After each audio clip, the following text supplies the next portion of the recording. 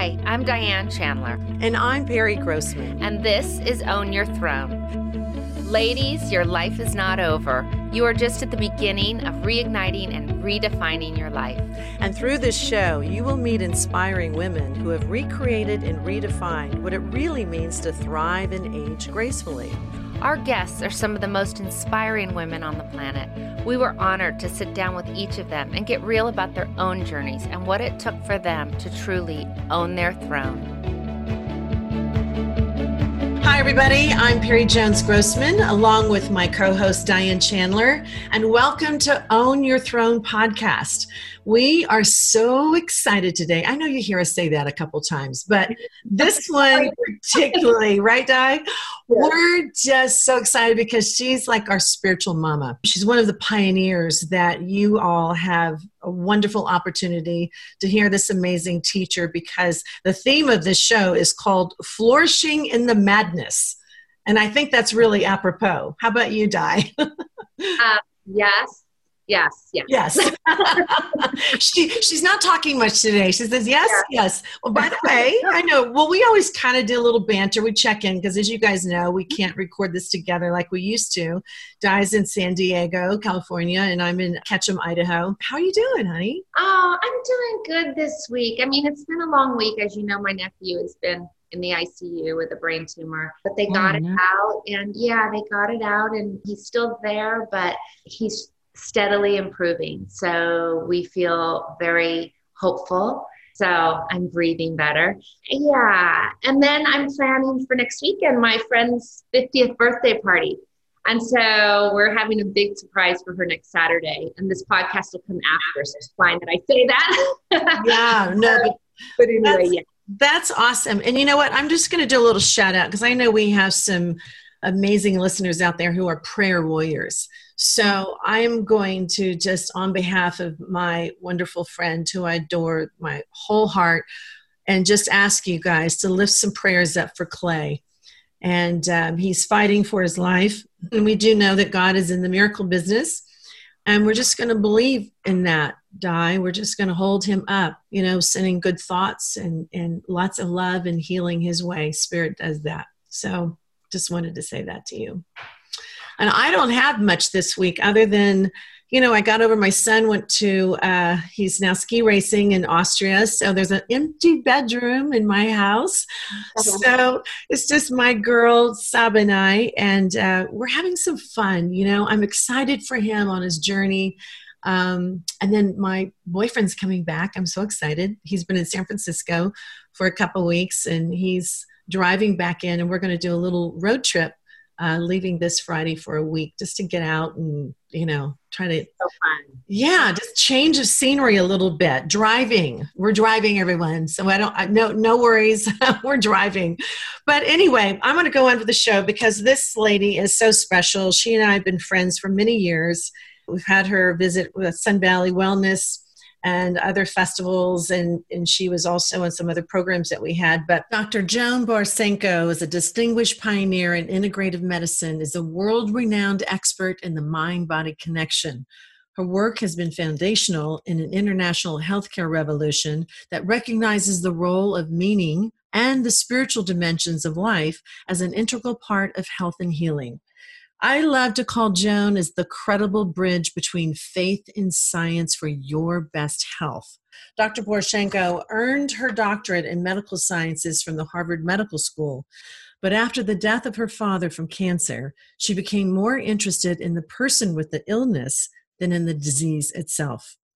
In the early 1980s, Dr. Borysenko co-founded a mind-body clinic with Dr. Benson and Dr. Elin Kutz, became licensed as a psychologist, and was appointed instructor in medicine at the Harvard Medical School. Her years of clinical experience and research culminated in the 1987 publication of the New York Times bestseller, Minding the Body, Mending the Mind, which sold over 400,000 copies. The author or co-author of 16 other books and numerous audio and video programs, she's the founding partner of Mind Body Health Sciences. Her current work is a legacy project that encompasses all her research and teachings in an integrative approach to personalized wellness and recovery, developed with colleague Dr. Gila Rosner. Dr. Joan, we just want to welcome you to the podcast. Thank you so much for joining us. One of my first questions for you is, you said that we're living in an archetypal hero's journey together, and that the old order is actually crumbling, right? And we're in a new transitional stage. It's the time of, and I love this phrase, Dida too, the time between no longer and not yet. Yeah. So Joan, the big question is, where are we moving into? Well, hopefully. I think it's so important to keep the faith. We're clearly in liminal space. The old is like so gone. It's really remarkable how we have been stopped in our tracks, and maybe a good thing because we were tracking too fast. I think people were so busy and there was so much focus on consumerism that we had forgotten that we're part of nature, that the thing most of us really love the best is the company of one another. There wasn't enough time to reflect. This is one of many different levels of what, how we've suddenly stopped. And in this great pandemic pause, as it's sometimes been called, we get a chance to look for ourselves personally. What is the tipping point? If you were to envision, I'll take the Charles Eisenstein's book title, The More Beautiful World That Your Heart Knows Is Possible, what would that look like? And on a huge spectrum of concern, what is my own life personally? What's going on in my family, my community, my nation? We know from things that have been happening here for many hundreds of years, that we need to take some lessons from the indigenous people who were once here, who lived in harmony with the land.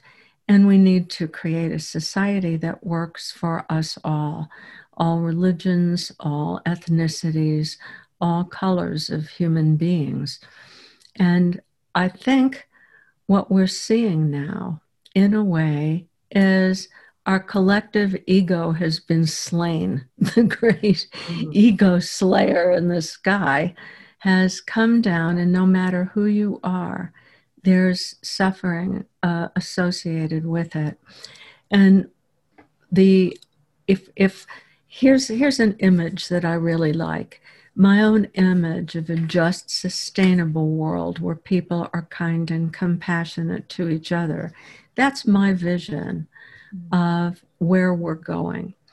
And I have to say that in order for a vision to be true in your mind, you have to be able to feel like what that vision would be like. And what I'm experiencing is what I see so much around me is that vision, but also a lot of things that oppose that vision. And that's the old ego coming up. We all know this from spiritual work. The ego does not trip lightly into the night. It takes a big blow to even begin to make a dent until we recognize what are our own illusions, what are our own delusions. And this pandemic time has given us that chance because most everybody I know is anxious or depressed to some degree, regardless of how much spiritual work they've done, how much therapy they've done. And so many things are happening. And, in my own little corner of the world, my son Andre's home in the mountains of Santa Cruz burned to the ground August 18th. Oh, no. And the day before that, it's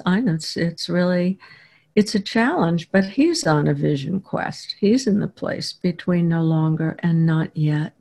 His father, who was living with him at the time, barely escaped with his life. He was alone in the house at that time. My kids also lived down in Costa Rica, so they were in Costa Rica. But he didn't wake up until the neighbor's propane tank exploded and fled with the shirt on his back when the house was already on fire. And of course, this is not an isolated incident. You look what's happening in so much of particularly Northern California, Oregon, and Washington, that we have this tremendous migration. And of course, a big part of that is climate change, which is, drying out the forests. It's hot. And so just as the fire started there, that was the CZU Lightning Complex fire. A fire started here just a mile and a half from our home. It looked like it was one ridge over, because we live also in the foothills of the Sangre de Cristo mountains.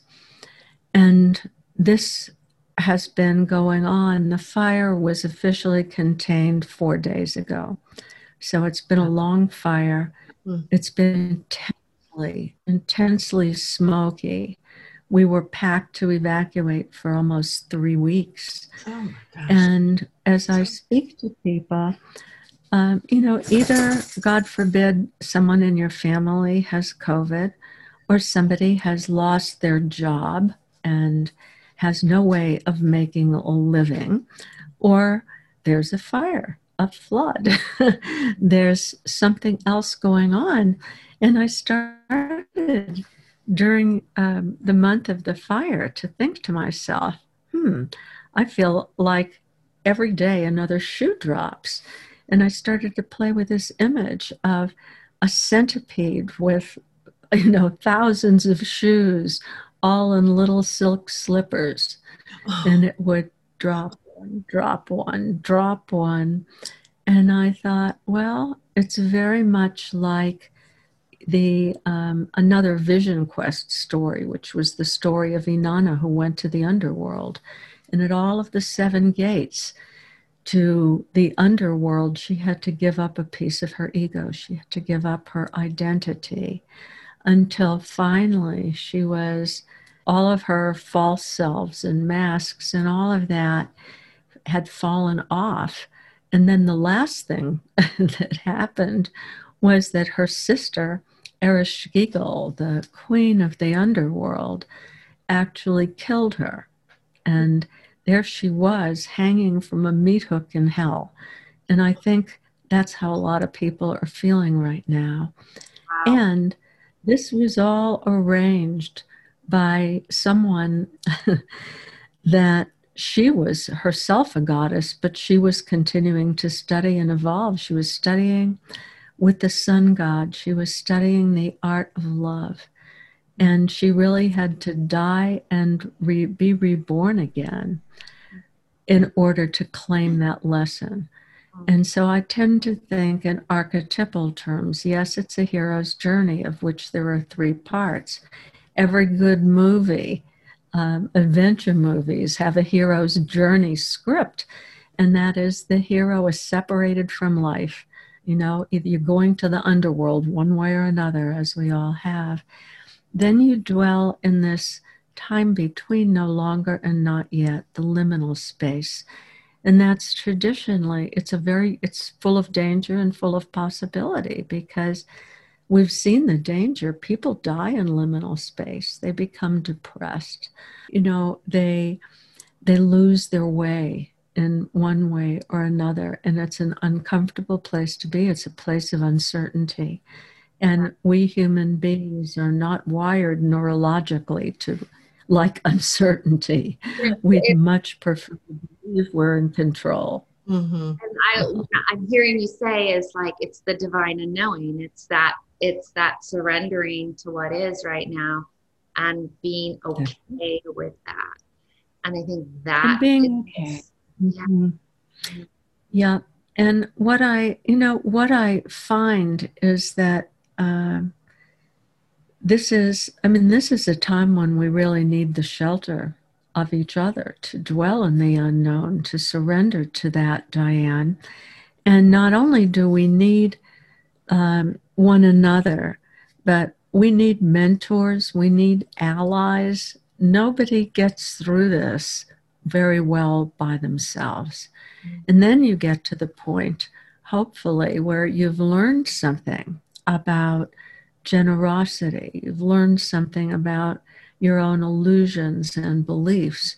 You've learned something about compassion and empathy for other people. And then when you come out, that's called the return. That's the third part of the journey. So I think we're poised for the return. We're poised for... Hopefully, we're not quite there yet, but maybe seeing the light at the end of the tunnel. Well, a question leading to that, and what you were just saying is, it's requiring a lot of us to be at our best, and it's bringing up the shadow side, and it's bringing up the positive side, our spirit side. How can we keep having faith and hope that all this chaos that we're in the world and in our lives, that it will get better? How do we keep our faith up and our hope?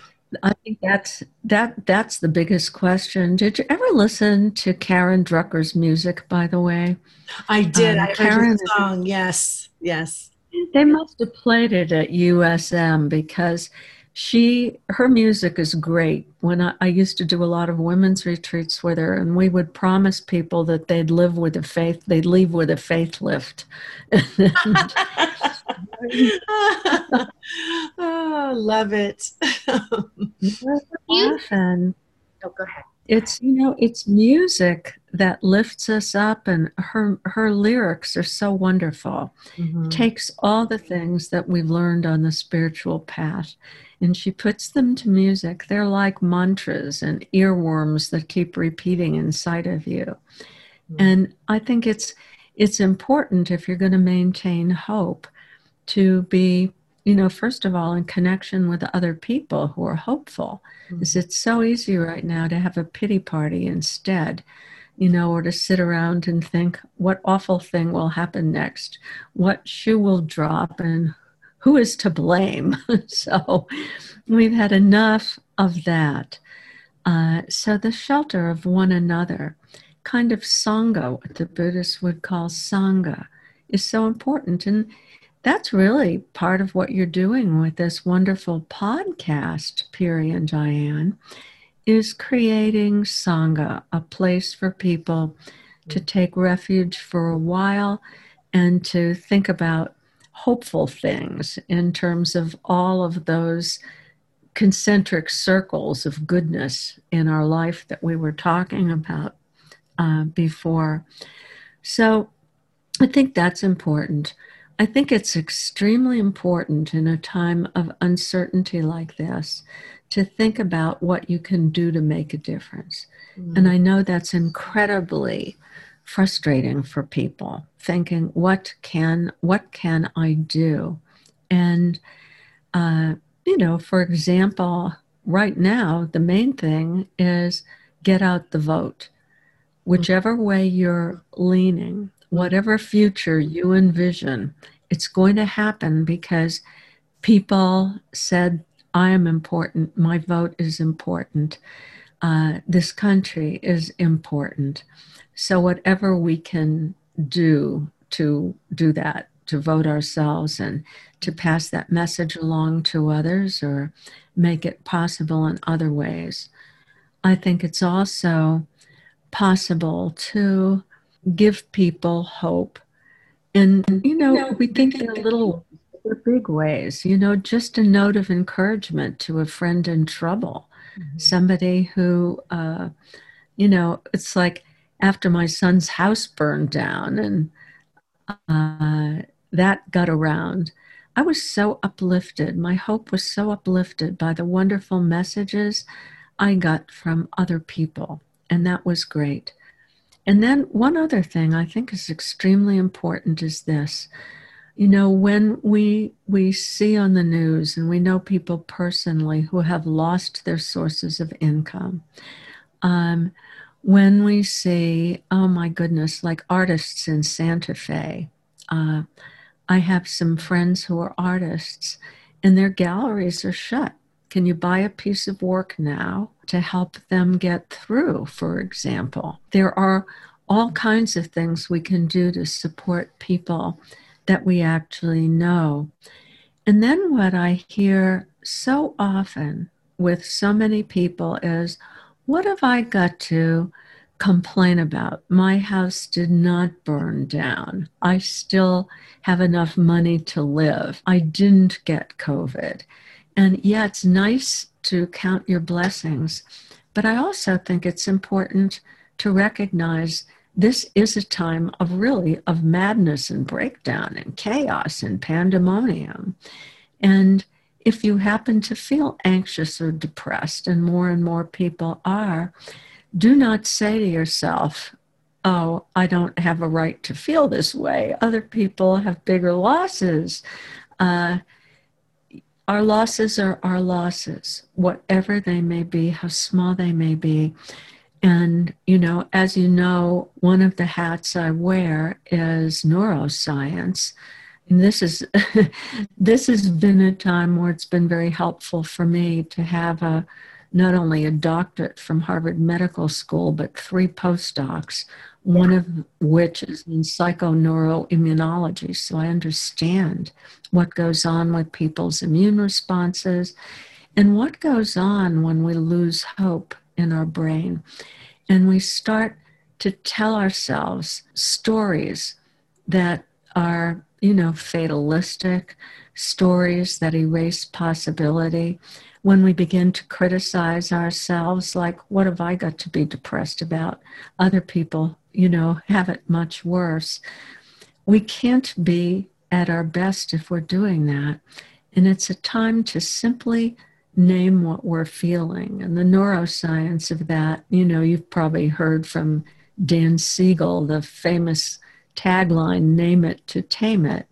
If you just say, I've got a low-level depression going. When Michelle Obama did that, that was so helpful to really millions of women to say, oh my God, Michelle Obama is feeling depressed.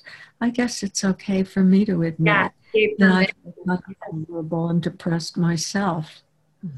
And so when you name it, you tame it. It actually helps you get out of the limbic system of the brain, the survival system, when you're not thinking right. And in that state, you tell your worst stories. You tell your default pessimistic stories. And that is not good for hope. So name it to tame it. It sounds very strange, isn't it? To just own that I feel anxious or I feel depressed or I'm worried or whatever it may be, that actually will calm down your negative emotions and allow you to have greater freedom of choice in terms of, well, what do I hope for? What can I work for? What can I do? And that's really powerful. I think I, first of all, want to thank you for saying the one part where you were sharing about, just because you have a lot to be grateful for or your life externally looks fine, looks good. That I used to really struggle with that. And even before I went to UFM, it was like I had this beautiful external life, and who am I to have to really feel these depths that I'm feeling of sadness or whatever that could be. And it was almost like I felt like I had to apologize for it for the longest time. Like I didn't have the right to feel those things. And so, exactly. and being able to just say, we're all having a human experience. We all have the exact same feelings and emotions, and it's completely fine.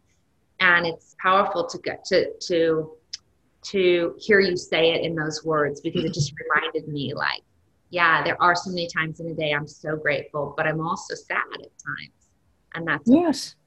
Yeah. And that's okay too, because that's the nature of being human. That's the common humanity that we all share. When I allow myself to be spacious enough to hold both the gratitude and the fear and the disappointment and the anxiety and all of those other things at once, that is quintessentially human. That's okay. It's so powerful to give ourselves permission to accept both sides of ourselves. You know, I had a thought about probably the two words that have helped me go through these changes. One is resilience, and the other one is forgiveness. And I understand resilience. I've been through a lot of challenges in my life, so I feel like I have that down really well. The part that I'm having a hard time with, and we touched on it a little bit earlier, is forgiveness for the leadership in our country right now. And I don't mean, you know, anyone particular, any party in particular, but I'm disappointed in how the pandemic was not correctly addressed. I'm disappointed in all the divisiveness that's happened amongst one another, and all the anger and all the fighting that's occurring amongst all of us. And then I see leaders that are, I feel like they're fanning the flames, or they're fueling the flames, rather than calming people down and giving them reassurance. And I know I'm not the only one who feels this way. I know there's many. And how would you, as a spiritual leader and a thought leader, address this with people on how can they find that forgiveness and come to a loving space as part of their healing, and also as a part of taking action? Because we all don't want to just sit around and not do anything. There's a lot of us that want to take action and do something and make a difference, but doing it in coming from a loving place rather than an angry place or place of non-forgiveness. This is a great question. And very truly, just about everybody I know is asking this question, Piri. I have several levels of comments. One level is forgiveness takes time. It's not an easy thing to do. Many of us have been working on forgiving certain situations for many years. And we realize it's like an onion. We keep peeling off a layer and a layer. It's not a simple matter of, okay, you know, I'll do a practice of Tonglen. I'll send loving kindness to my enemies. That's all helpful. Sometimes difficult, but helpful. You know, once it's a very interesting thing to send loving kindness to someone who you have very specific issues with. But it's a good practice. But right now, I truly think we're in liminal space between no longer and not yet. And this is a time that we grieve for what has been lost. And it helps us to name those things that we value most that may have not been so clear to us before. Mm-hmm. Suddenly, and the task right now is to grieve and to allow ourselves to grieve. And anger is often part of grieving. While at the same time, I'm angry, people I know are angry, but I know much more what I really value. And, you know, I have this turn of phrase, and that is when you know something intellectually, but it's just intellectual. It's not yet embodied. Mm-hmm. And then something happens. And my phrase is it goes ka-ching. It goes from an abstract mental concept to an embodied present reality that is so obvious. And this is what's happening right now for a lot of us. So for example, having lived like a lot of Californians, I lived in a terrible toxic smoke situation for almost a month.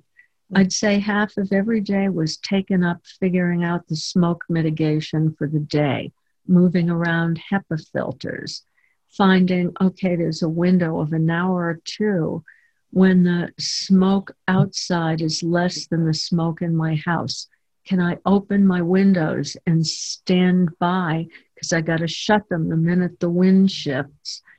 And I'll tell you, I have never been so grateful for clean air. I mean, it's like, who doesn't wish for clean air? But it went ka-ching.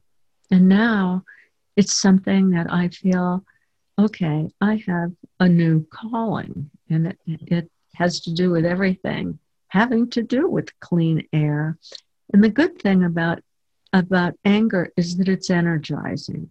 And so if your grief can help you kind of clarify what it is that you most want at this time, your anger can actually give you the life force energy to fight for it. So that's, it's like a conversion. It's an alchemical transmutation of anger about a larger thing. I mean, how can you not be angry about the really wanton bungling of the response to COVID? Not just that it was ignored, but almost that there was malevolence in the ignoring, that people were simply put at more risk. And that's really difficult. But it for a lot of people is clarifying for them what is health, who are the authorities on health, who's got my back, how can I have my own back, how can I find real sources of information? Because one of the things we need most to flourish in the madness is to know that somebody has our backs. Somebody has facts and an action plan based on facts. And that's important. That's another part of own mission, having run a clinic for people with cancer, AIDS, and stress-related illnesses at two of the different Harvard Medical School teaching hospitals for, over a decade. Healthcare is really close to my heart. And from the beginning of this pandemic, I put out blogs, I do Facebook postings, trying to tell people what the facts are to the extent that they are known. And for me, I think one of the most frightening things that I've seen lately is the Center for Disease Control, the CDC website, which we've come to expect actual real scientific data there, that people with vested interests began to post things there that were completely untrue and dangerous to the public health. And that for me is like a breach too far. So I have taken my anger again and just say, I'm grieving for the loss of facts. And if it kills me, I will get the facts out there to the best that I can. I'm trained as a scientist. I'm also trained as a psychologist, and my interest is spirituality. But I will use any or all of those to really help people say, okay, just look, be mindful, be present. Look, can you see that 200,000 people are dead? Mm-hmm. Why is that? Is there a better way? And it's, that too is frustrating because not everybody, none of us can reach very many people. So you can't be attached to the results either. And as you said, God is in the miracle business. And if one person sees your podcast, or if one person is touched by something that you do, Diane, that is a wonderful thing. And in a very real way, it's not under our control. All we can do is put out what we're really called to put out from the depths of our heart and give up control over where we think it's going to land. It feels like this time of everyone is going, what is true? Really, what is true? Where, and it's a time of a lot of self-reflection and saying, what is my truth? What are my values? Like what you were saying, what matters to me? What are my values? What matters to the whole? And what matters in my life? All of it. And I think people are really going inward. because, you know, your truth is inside you, right? And you get all this information and you get it on both sides. And then you're just going, wait, I live in crazy world. Like this has been happening for a few months now, right? You hear that. And then everyone's like, wait, time out. And, you know, so I think that for me anyway, it's really a time of going inward. And like you said, doing the outward work of voting and making a difference and being of service and getting involved. And then the inward work of like what you value and what really matters, you know? But I have this one question that follows up exactly what Diane was talking, because I was really fascinated in one of your programs. You talk about the 24 character strengths, and you're talking about values, and it helps you comprise the 6 virtues in us, that you can actually take a test and find out what those virtues are or what those values are. So can you explain a little bit more about that? Because I think it ties in with what Diane is talking about. Is, you know, what are our values? What are our virtues? What are the things that are important to us that can help us guide us in our everyday lives? Well, that is so very, very important. So let me tell your listeners, if they go to the website VIA, which is Values in Action, VIA.org, they will get a site with videos and, you know, all kinds of wonderful material that will teach you about this.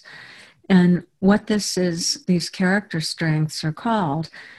Well, let me give you a little history. Right after 9/11, a couple of psychologists looked and said, okay, let's take a look. Everybody looks at what is bad in terms of psychology. What's wrong with you? Why don't we look at what's right with you? And look at all the philosophies and religions of the world and see what their basic values are. And they came up, first of all, with 6 virtues. And, you know, we'll take the virtue of wisdom. That's an interesting question. What is wisdom? And they realize it is a constellation of certain values that you put into action if you are wise. And so there are 6 categories of virtues, and then somewhere between 3 and 5 character strengths, which are putting your values into action.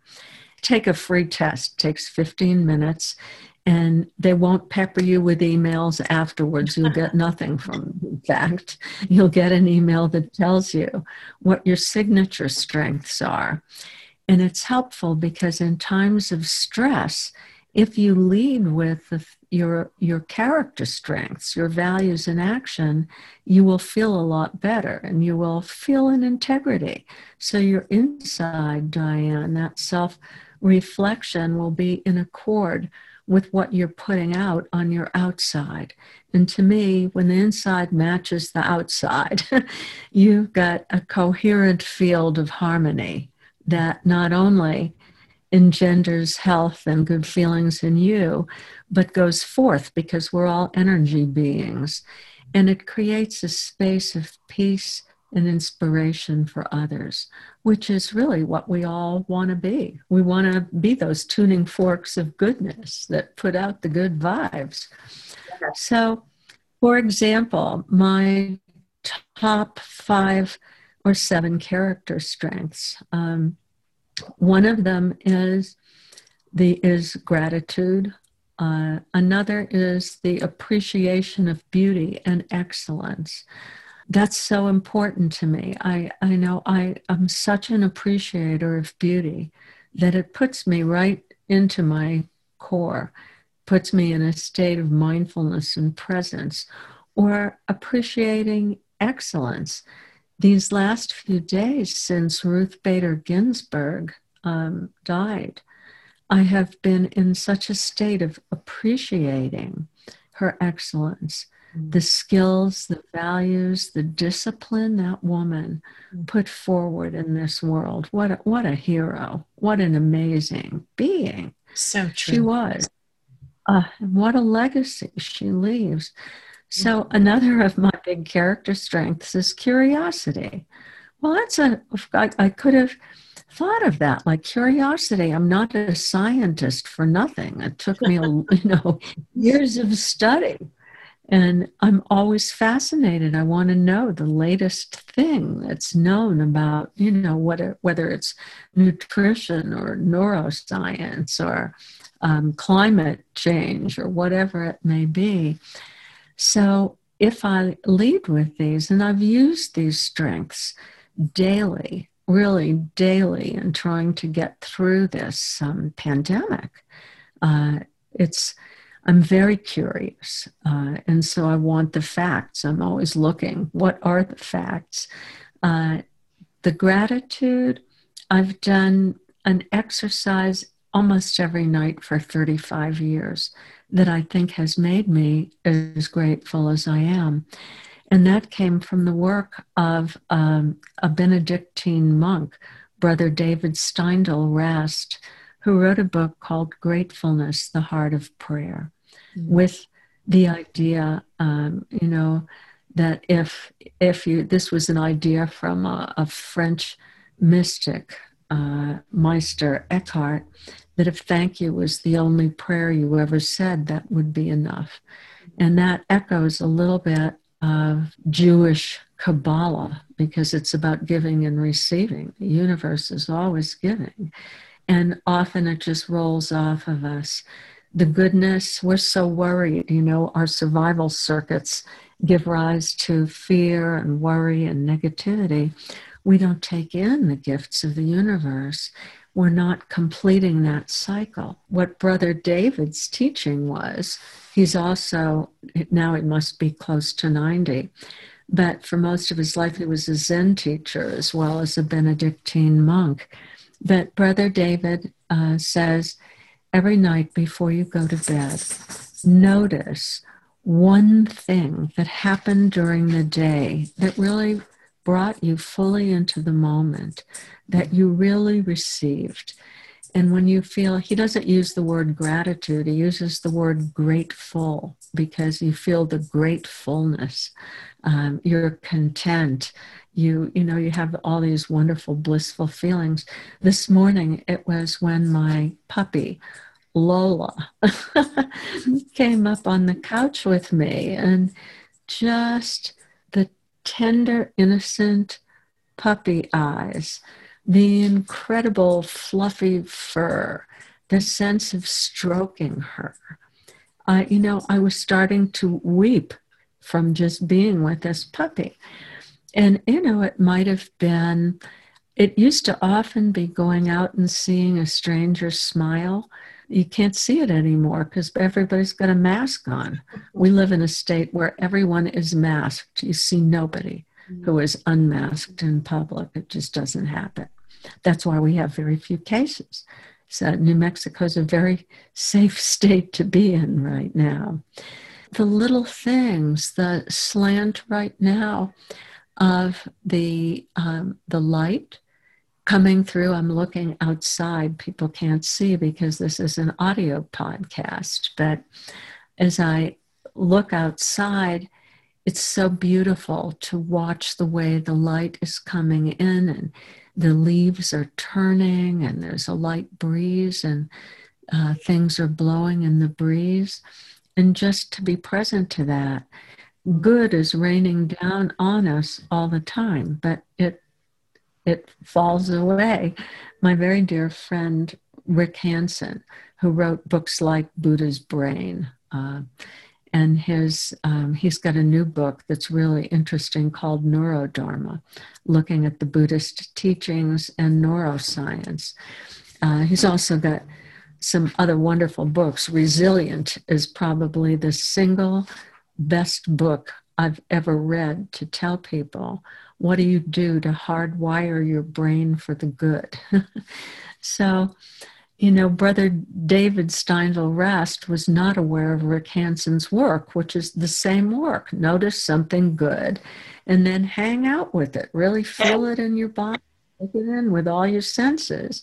And about 20 seconds into this kind of savoring of your experience, you actually start to build new neural circuits. And that counters the innate negativity bias that the primate brain is born with. So we need the moments of the good. And what Brother David taught me 35 years ago is if you make the single commitment that as you're going to sleep, you'll bring back one of these moments of gratefulness that you experienced during the day and hang out with it for about a minute, really rerunning it in a sensory way. And it's, there's no excuse that I can find not to do it. I'm trying to go to sleep anyhow. It's not taking me any extra time. And it's way more pleasant than like rerunning my anxieties or tomorrow's to-do list. So I might as well do it. And I do my best to have that the way that I fall asleep. And it has made a tremendous difference. And it's cultivated this virtue of gratitude in a very real way. I mean, it helps to make a gratitude list, but this is much more embodied. It's a ka-ching thing. That's what I'm seeing from you. It's embodied. You really feel it. And it's fresh. Mm-hmm. So, Joan, I couldn't issue that. I have a question. I'm going to pivot here a little bit because you're such a fascinating woman and you are so accomplished. And so I have a couple questions. Given on the heels of Ruth Bader Ginsburg and I've been reading a lot about her in the last week and some of the things that she said. And her mother taught her that the most, to use her brain in life. And that was to be a real woman. And I thought, what a fabulous thing to teach our children. And you are so similar to that. You have 3 or 4 doctorates from Harvard. You're a teacher. You are a pioneer really in the field of psychology. And you tell me a little bit about how you started and what your mindset was. Like, how were you raised? I think it's the tension that forms us. My father always said things like, you have great manual dexterity and lots of compassion. You'd make a wonderful surgeon. There were no women surgeons back in the day. My mother said, you're really cute. Don't waste your time on that. Men don't like smart women. The whole point is marry somebody rich. So I had 2 very, very different sets of messages coming in. But, I'd had an early childhood experience that I won't go into other than to name it. And that was I developed obsessive compulsive disorder and actually became psychotic at 10. And I lived in a really frightening reality where I thought all the little rituals from hand washing to about 10 others were going to keep my parents and brother from being killed by headhunters. That was the psychosis. And I lived in a state of abject terror, doesn't even begin to describe it, for about 6 months. And I recovered from it through a spiritual experience. I had been sent to a Jewish girls' camp when I was 8. So I was there the summer of my 8th and 9th year. And this was now my 10th year. And I was afraid I wouldn't get to go back again. And I began to resource myself from memories of that camp, particularly the singing, the quiet, the silence, the chanting of old prayers. There was something that spoke to me very, very deeply that brought me to a place of amazing peace. And so one day I was sitting alone with my fears, and I thought, I can't go back to camp next summer. I'm too sick to go back to camp. And I began to think about what it was like in the pine grove on a Friday night, all these 100 or so little girls dressed in white, chanting these beautiful prayers, the wind and the pine trees, the sound of, birds, the ripples of the lake that we could see. And it brought me to a place of transcendence. And in that place, I mean, you know, we've all had moments of deep intuition when we feel connected to something much larger than our own experience, much larger than our own desires, thoughts, beliefs. And in that place at 10, I said, oh, I see. I mean, it was a moment of realization. And what I saw was that I had a choice. If I chose to continue doing the rituals, I would stay stuck there. And I was going simply to have to stop. And the question, of course, that immediately came up is, how can I stop? Because I think the headhunters are going to kill everybody unless I do the ritual. And I realized, but I don't feel that way at this moment. I'm in some other place. If I could just bring back this feeling that I have now, it would be okay, because this is the real place. The headhunters are just a mind place. That was so clear. And so I was able to, what happened was that just a little poem formed in my mind that connected me back to this experience. Shall I tell you the poem? I still remember it. Please. I called it The Light because, you see, oftentimes I think people think seeing the light is metaphoric. It isn't. You actually see the light. Many times in my life I've seen everything is made of light. It looks like form, but at times you can see the light itself. So that was the name of my poem at 10, The Light. And here is the poem. Somewhere in the darkest night, there always shines a little light. This light up in the heavens shines to help our God watch over us. When a small child is born, the light her soul does adorn. So when our only human eyes look up in the lightless skies, we must know, even though we cannot see, that this light burns far into the night to help our God watch over us. That poem still reconnects me to that transcendent space, you know, which is present within all of us. We have little glimpses of it, maybe from time to time. I've been lucky because I've had a lot of really big glimpses. And so, you know, when I do think about this pandemic and having hope, I think of there's a larger level of hope on the spiritual plane.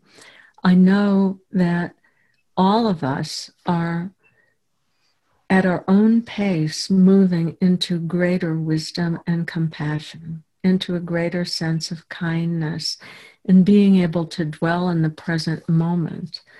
And some people, you know, for some people, they're beginners on that path and they don't look very nice right now and they don't act very nice, but they'll eventually get there too. That also helps at some level with the forgiveness question, Piri. Although, you know, sometimes it's like I think if I have to watch a certain person on the television, I'm going to kick the damn thing in. You're not going to get around that. That's like a normal human response. So true. Where you had this moment, almost out of body experience to, I just want to kick the TV in and like. But I like how you said earlier, and that's okay. And that's okay too, right? I love that. Oh. Oh my God, that's so funny. So to go back, so as a woman and getting your doctorates at Harvard and being a teacher and really a pioneer, what was that experience like? You were groundbreaking. Were there a lot of other women doing this work at that time? There were a couple. You know, there was one really wonderful woman, a good friend of mine, Dr. Candace Pert, who wrote a book called Molecules of Emotion. And she was really, what a brilliant woman.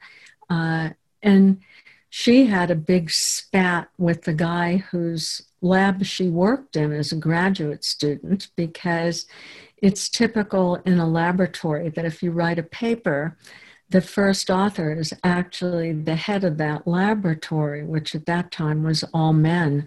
And so she had identified, the first one to identify that there was a receptor for opiates, and therefore realized, oh my God, the body makes its own endogenous opiates. That's why things like, these opiate-based drugs work. The scientist whose lab she was working in won the Lasker Prize, which is the forerunner to the Nobel Prize for Candace's work.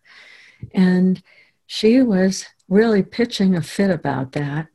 And in the end, this man spoke at her memorial service and gave such a touching talk, because in the 30 or so years that had intervened, more and more women had come into the field. But it was hard. I think for me, it was doubly hard because I was a woman in a man's world. And most of the men did not take very well to that. I was patronized. Let's see, I was called, everybody, when you teach at a medical school, you have your teaching, you have your research, and then they expect civic responsibilities, like you need to be on committees. So I was on the library committee, and I remember one man leering at me and saying, here's Joan, the most decorative member of our committee. And it was like that. You just get patronized. Yeah, this is the way it was said. But also attacked. I think what was most difficult was this.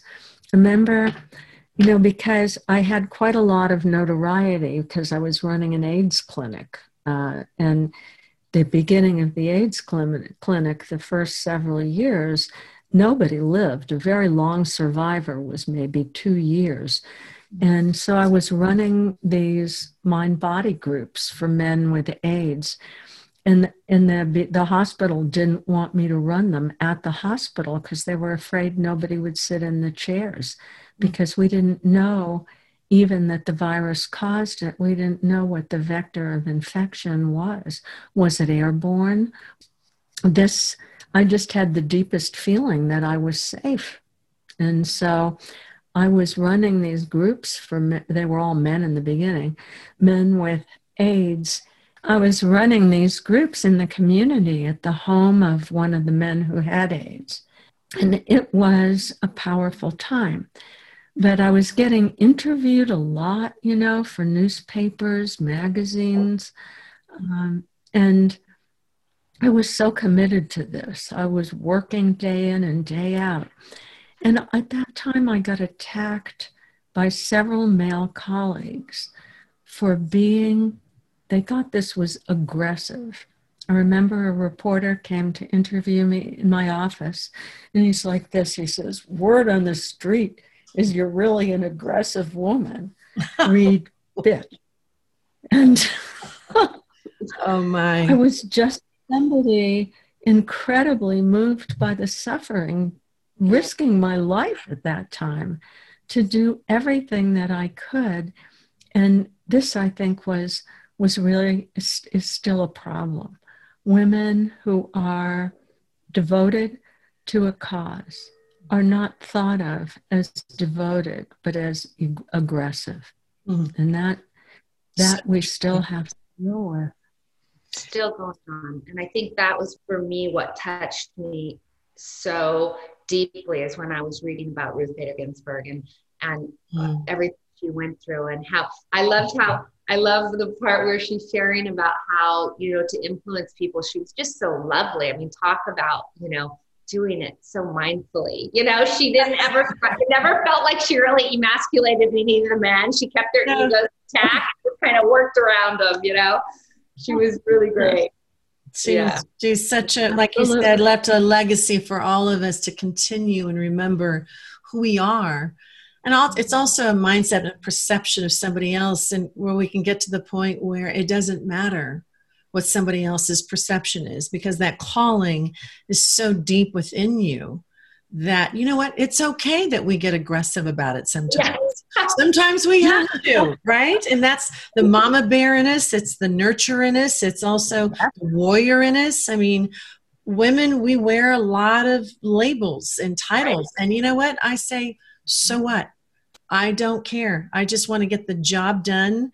And sometimes I can get it done nicely. Sometimes I get it done more aggressively.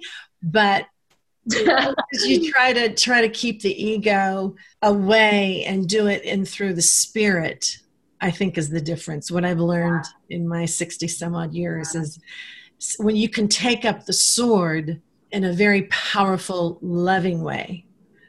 In earlier days, I thought taking up the sword, I was very loud with it. Off with your head. Yeah, it was off with your head. Off with your head.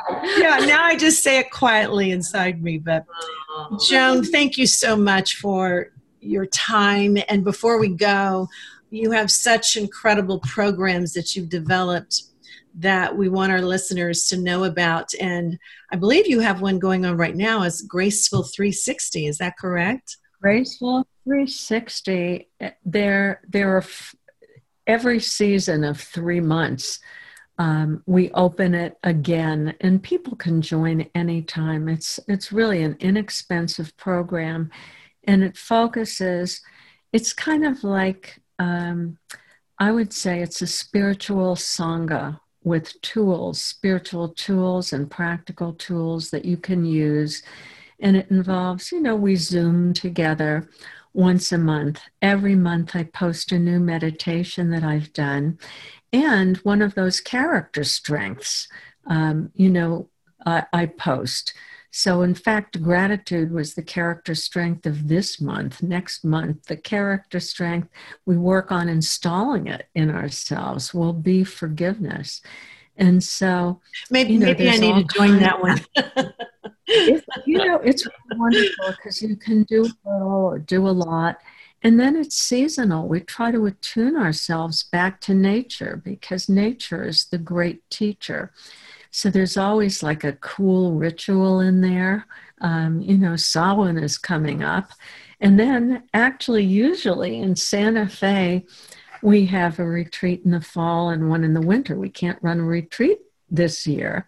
But on Halloween, Samhain, as you know, that's a cross-quarter day between the autumnal equinox and the winter solstice.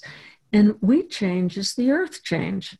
We're not separate. We're part of nature.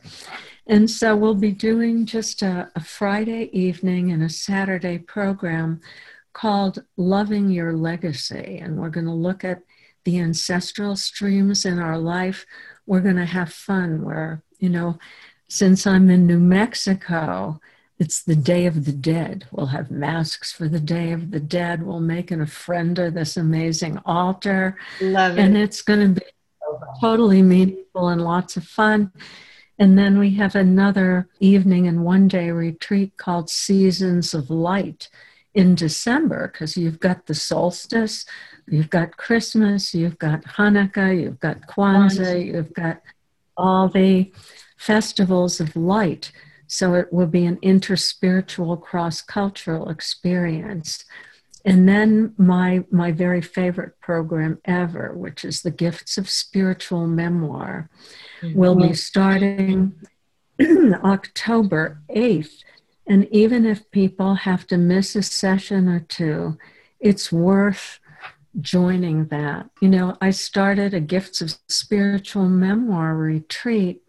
It's 6 weeks. People didn't want to stop at the end of 6 weeks. So we went for another 6 weeks and another 6 weeks. And now I've got some students that will have finished 24 weeks. Wow. Getting together weekly and really discussing the meaning of our lives. And writing, there's a time for writing and then sharing writing. It's so deep. And then I think starting mid-October, I'm doing a free Zoom every Wednesday night for 4 Wednesdays, helping people to flourish in the madness. It's really, we're calling it kindred spirits because we all need a Sangha.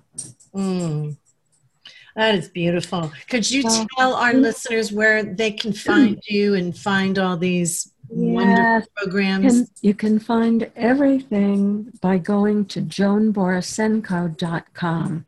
So you have to be able to spell my name, Joan, B as in boy, Orysenko. And everything, you can sign up for my emails and or just register for any one of these programs off the website. So beautiful. And we'll have all those links on too for you. Great. So, Joan, we have our favorite question we ask at the end of every interview. So our show is called Own Your Throne. And we would like to know from you, what does owning your throne mean? Oh, my goodness. Yeah. For me, it means owning my own values, particularly my basic value and birthright as a child of the divine. Recognizing I am a divine child, so are we all. And when I own that throne within me, it's like one of those namaste moments, because that helps me see it in everybody else. So that's owning my throne.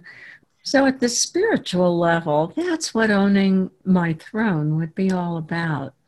At a basic human level, owning my throne has everything to do psychologically with valuing myself, being kind to myself, recognizing, okay, if I make a mistake, that's just human. So that's great. Also, to own my throne means an end to people pleasing. I love to please people. However, I have found that unless my boundaries are really good and I own my throne and I know what I need, unless I take care of myself first and keep those boundaries strong, then I cannot give with a pure soul to others. I end up feeling resentful. So, amen. Good boundaries. Yeah. Amen. Wow. And do what I love. Trying to make a difference for all of us in our own ways. You do. You're one of our greatest, my most precious teachers and spiritual teachers, and so many gifts God has blessed you with. And we are so talk about grateful about having you on our podcast, Joan. Thank you. Thank you so much, and for your beautiful lessons. Yeah. Thank you. It was such fun. Thank you so much, Piri, for doing this for us all. And thank you, Diane. It was just great to spend this time with you. What a treat. Lovely. Thanks. We love you. All right, everyone. Well, thank you for joining us on another episode of Own Your Throne. And I know this is a very special episode for you because Dr. Joan has just shared so many pearls of wisdom for us all. And the key to it is not to just know this, but to act on them, to do them, so that if you are finding yourself flourishing and not flourishing so well in this madness, you have keys and tools to activate and to really make them part of your life. And I want to remind everyone to please go to our website, www.ownyourthrone.co, and you can download Dr. Joan's free gift, which is a video series that is amazing. And you can also go to our podcast page, Own Your Throne, and subscribe, and also leave comments for us and let us know who you want to hear from, what topics you would like us to discuss. So thank you, everyone, for joining us. And next time, we'll see you on Own Your Throne. This podcast was created by Perry and I because we both met at school getting our master's in spiritual psychology, where we learned the tools and techniques to really heal, reclaim, and redefine the second chapters of our lives. And you'll also learn some tools and techniques from our guest. All you have to do is go and subscribe and leave some comments. Let us know what you think about the shows, as well as maybe you have some ideas of other guests that we can have. So enjoy the conversations, and we look forward to hearing from you. And be sure and check out our website, which is ownyourthrone.co. And we have some freebies for you, so be sure and check us out.